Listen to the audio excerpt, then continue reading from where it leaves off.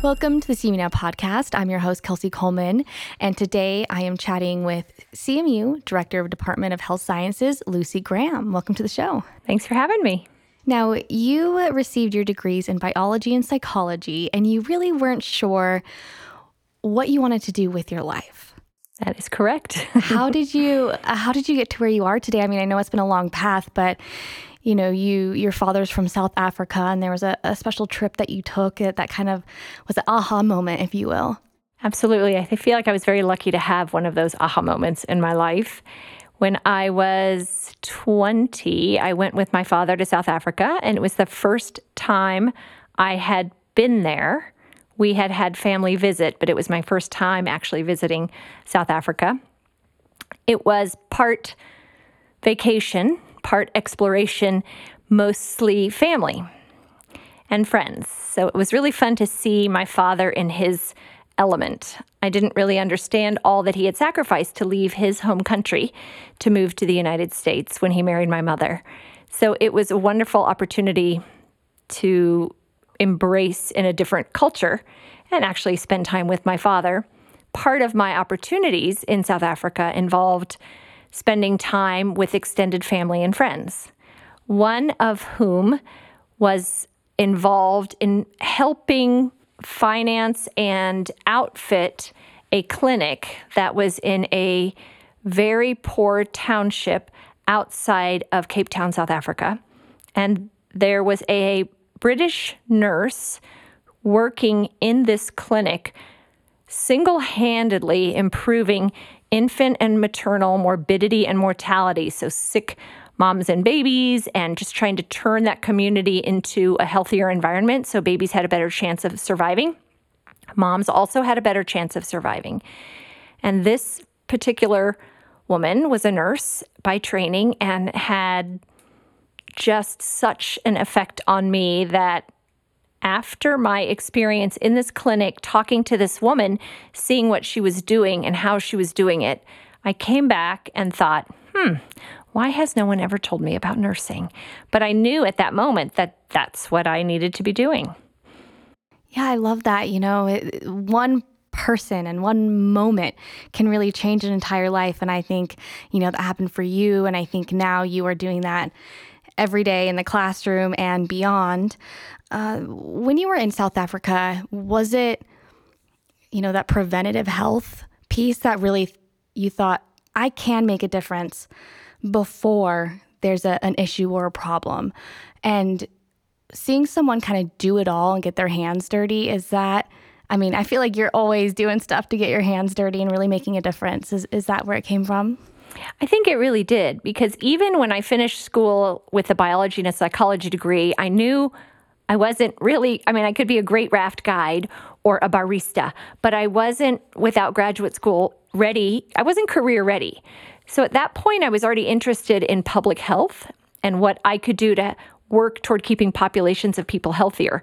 I didn't understand the nursing discipline's role in that work.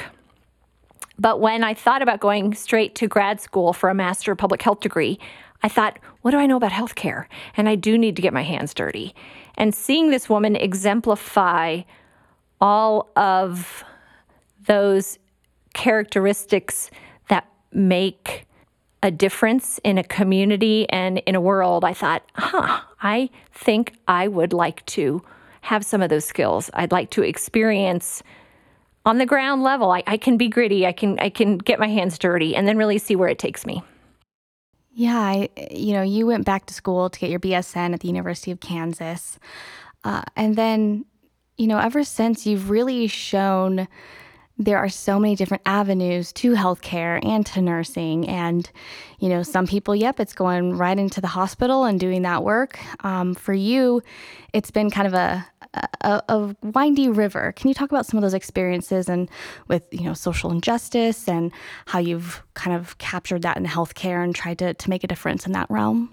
Absolutely. I think one of the driving forces probably foundationally from that visit in South Africa and seeing such health disparities and such poverty in a way that I'd never seen it before, it really shook me to the core. And I thought, if I can have any part of making a difference in this side of healthcare, I want to do that. And so I really decided intentionally going through my nursing program that I really wanted to work in areas that help those who needed it the most. So I really came to nursing from a social justice perspective. And I own that. That is definitely how I got here. And so when I left nursing school, I worked in big level 1 trauma centers, county hospitals, those places that took care of people who had nowhere else to go. They were also teaching institutions. That was a wonderful place for learning and growing in my discipline. But after about 8 years of acute care nursing, I knew I wanted to do something different. During that time, I'd already gone back to get a Master of Public Health degree because I really saw so many preventable conditions, whether it was in the cardiac care unit or in the emergency department. There were so many things and so much work to be done to keep people out of those settings. So that really spiraled my path forward to work more in preventive health. So even though I've continued to work in areas that take care of vulnerable populations, even direct patient care, there's been this bigger picture of how do I help this population of people be as healthy as possible. You hear a lot about burnout in healthcare and with nurses, especially now after the pandemic. And you're a great testament as to there are so many different avenues. You can do one thing for a while, and if you start to feel burnt out, you can still contribute to society in a really meaningful way and just slightly just change your direction. Can you talk about how you were in the hospitals, you were in the ICU, and at some point you went down the path of, public health, and then you saw that there was a large population that needed assistance with HIV and AIDS. Mm-hmm. Mm-hmm. So I think that when you're nursing, it is easy to get burnt out at certain points. And I needed a break initially from taking care of heart transplant patients, many of whom did not make it to get their heart transplant. So then I went to the emergency department. After some time there, I learned such great skills. I saw babies to older patients, so you really see a lot.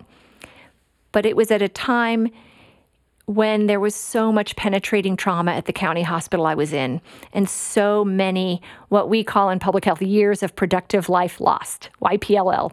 So many young, particularly men, losing their life to gunshot knife wounds. So all of that trauma, I thought, I've got to do something different. And so switching gears to enable me to not get bitter and not get burnt out in the way that I just had to leave the profession, but know that I have a lot to give, and I needed some different skill sets in which to do that, and the Masters of Public Health provided me with that, so that then I could look analytically at, how do I keep populations of people healthier?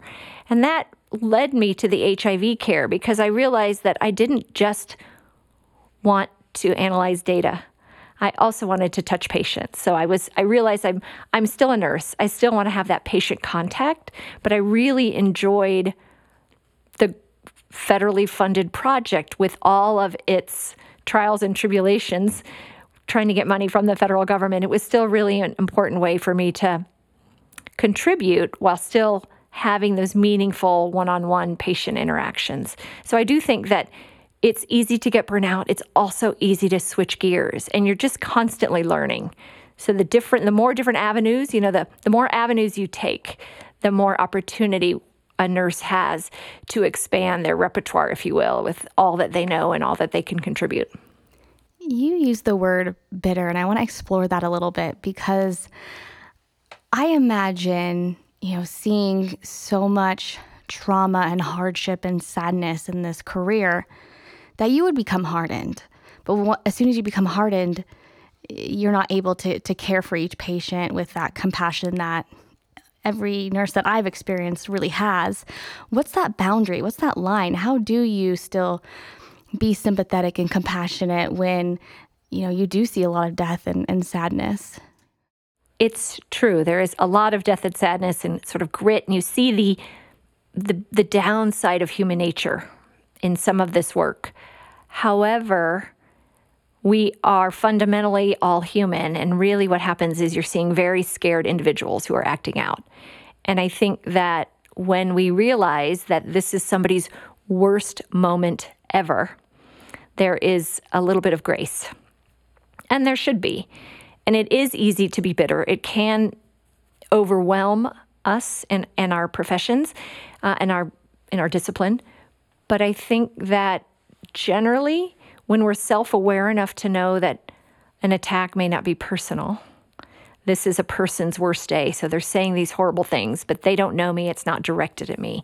There comes a lot of, I think, ability to move beyond some of the horrible things and the mean things that people might say or do, because you know that this is them in an altered state, or they're very fearful, or they're reacting. Part of that is just understanding human nature. But I think it's important to be self-aware enough to know when you're teetering on bitter and burnt and take care of yourself. Maybe that means you're taking time off. I was always very careful to save enough money so that if I needed to check out for a few weeks, I could do that. And I think that that's a benefit of being a nurse, particularly if you're at the bedside. As long as somebody can cover your shifts, you can take a break. Again, if you need to focus on a different side of nursing care, you can do that. There's so many opportunities. So it's really, I think, all about self-awareness.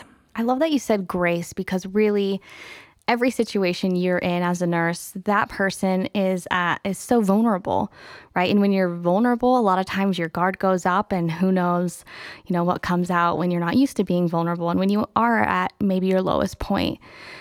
And, you've transitioned a lot in your career, and you obviously are a faculty member here at CMU, but you're still heavily involved in, getting out there and getting involved. And one of those things is in rural areas. So we do live in Western Colorado.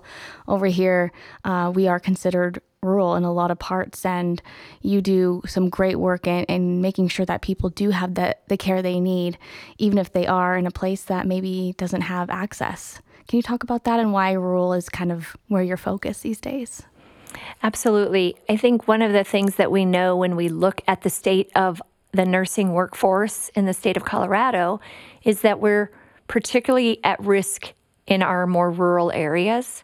So I'm very interested right now in the initiatives, some that are state funded, some that will come from private funds or federal funds, to allow us to really figure out how can we train our future workforce to have understandings of the intricacies of rural health needs, and then be able to promote working in those regions so that they want to stay in the small towns and they're interested in staying in the small towns, so that we continue to have equitable care for anyone in our state, regardless of where they live.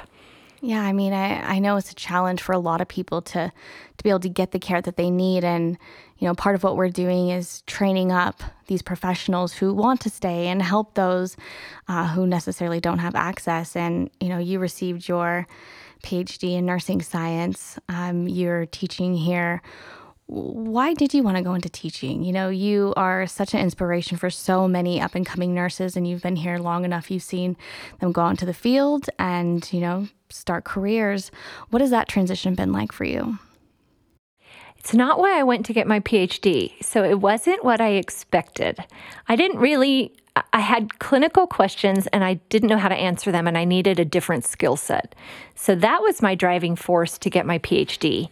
And I was interested specifically in people living with HIV in rural areas. So that was my dissertation. That was my research.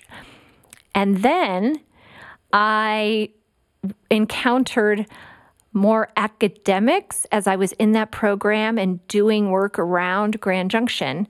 And that's really how I was sort of learned about academia, if you will, through my PhD program. And then I was guest lecturing here. Then I was invited to be a clinical instructor for the Community and Population Health Nursing course. Then I finished my PhD, and faculty reached out, well, we have this opening for community and population health, and we think you'd be a potential great fit. Here's what we are looking for. And it seemed to tick the boxes, right? It's research, so it's scholarship, it's advising, it's teaching, it's service. It's the things that I love to do. And I love students. Before working at CMU, my entire career in Grand Junction, I always precepted nursing students. And it was fundamental to my education in nursing school, and then even as a nurse to give that back. That was, in my ethic, expected. So I always wanted to precept. It always was fun for me to turn a student on to all the different antiretroviral medications or all the different resources available to people living with HIV in Western Colorado. So it was a natural fit, but I couldn't connect the dots. Apparently other people could way before I could. Like, wait, you've been teaching your whole career. Yep. Yeah. Why not do it, more formally. Yeah. That's so funny.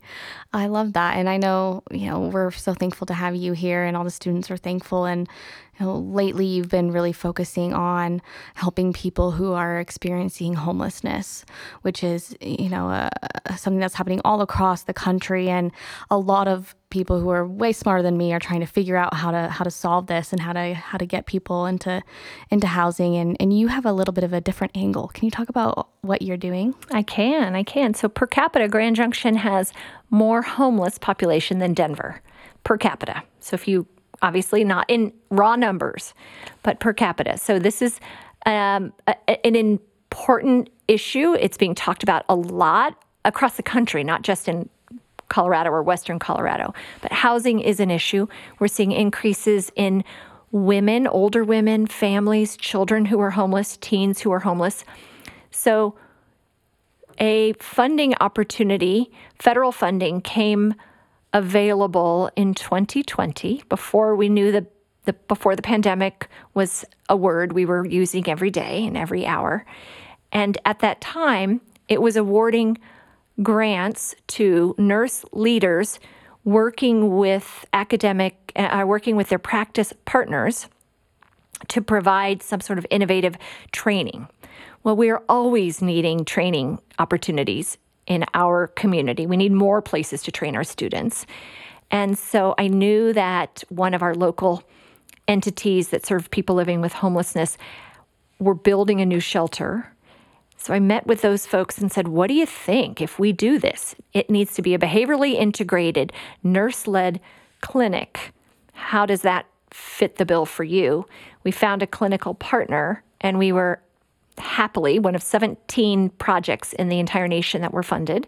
And we have been able to provide primary care access through a family nurse practitioner, nurse leader embedded in the clinic. We also have a behaviorist, we have a family navigator, and a medical assistant. And this team of folks can take care of infant to the elderly on site, at least in a stabilization, and what resources do they need. We can help them get Medicaid. We can help them access a primary medical center so they can have a patient-centered medical home. That's not this. This is really just, here's where you go if you have nowhere to go, and then we'll get you taken care of. Hopefully, we're keeping folks out of the emergency department, which is not a place where people who have colds and cuts and viruses need to be.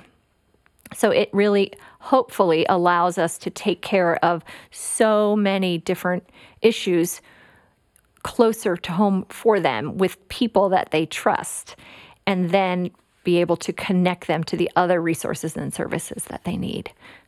It's an incredible program, and congratulations for making that happen. I mean, it's phenomenal to see that you really can make a difference. It takes hard work, and you've got to have that perseverance, but you can get there. And how long has the program been going on?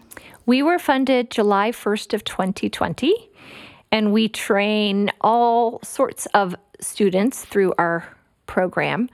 We have had undergraduate nursing students, nurse practitioner students, PA students, and even some of the family medicine residents from St. Mary's Family Practice have rotated through to learn about homeless medicine. Yeah, I think that's incredible, and we should talk about that for a minute. The training that students get here. My husband is he runs the house, so youth homeless shelter in town, and he's always seeing CMU nursing students come in and getting to work with people that are staying there. And I know that. Yeah, that's just a part of the program. You guys are really working and creating partnerships all over Western Colorado and beyond to get students that practicum and to be able to learn the skills in real time and get hands-on. Can you talk about all the different trainings that happen? Oh my gosh, I think there's too many to really even think about, but we have another amazing partnership with Hope West, which is our regional hospice and palliative care center. So not only do students in a variety of programs spend time at their care center as well as with nurses who do home health visits, but we are lucky enough to have a simulation experience for our level 4 traditional BSN students. 6 certified hospice and palliative care nurses come to CMU once a semester, spend the entire day helping our students run through a simulation where they experience not only what it's like to talk about death and dying to a loved one and talk about the symptoms of the dying process with loved ones. They don't get to do that as students, so this provides them a little bit of opportunity to practice. They also do postmortem care, and they also learn how to do sub-Q pain management, which in the hospital we tend to do oral or IV. So it's an opportunity to provide them with other skills. We do place students in the jail, in the methadone clinic with school nurses. We've had the good fortune to have our coroner come and speak to PA and nursing students as well. So this community is rich in experience and generous in their gifts of sharing what they do and their enthusiasm and their excitement with our students. So we have so many opportunities and places that students can go. Yeah, I love that. I don't think every community is always open and, with those open arms to say, hey, we're welcoming. We want to teach you everything we know and prepare you for your future. So I think that's a wonderful thing that we have here in Grand Junction. Also, let's talk about all the good things that nurses get to experience because, there's the hardship with death and dying, but then you have that people heal. They get better. People heal. And that is a beautiful thing. So I think that if you're an OB nurse, you may see some infant deaths. Those may be very hard. But most of the time, you are seeing a beautiful life being born. You're seeing that baby bond with the mother and the father or mother and the partner. And it's just really wonderful. So certainly there are opportunities in every realm where patients heal. They get that heart. They get their transplant. They recover from their broken bone. They have a experience of understanding how to walk again when they've had a problem. So most of the time, we're able to see success. I think what's hard is those hard cases can overshadow the many, many good things that had happened in a day. Well, Dr. Lucy Graham, you are a phenomenal human, and I am so thankful that you took the time to come talk with us today and for all you do in your daily life here at CMU. It was a pleasure. Thanks for having me.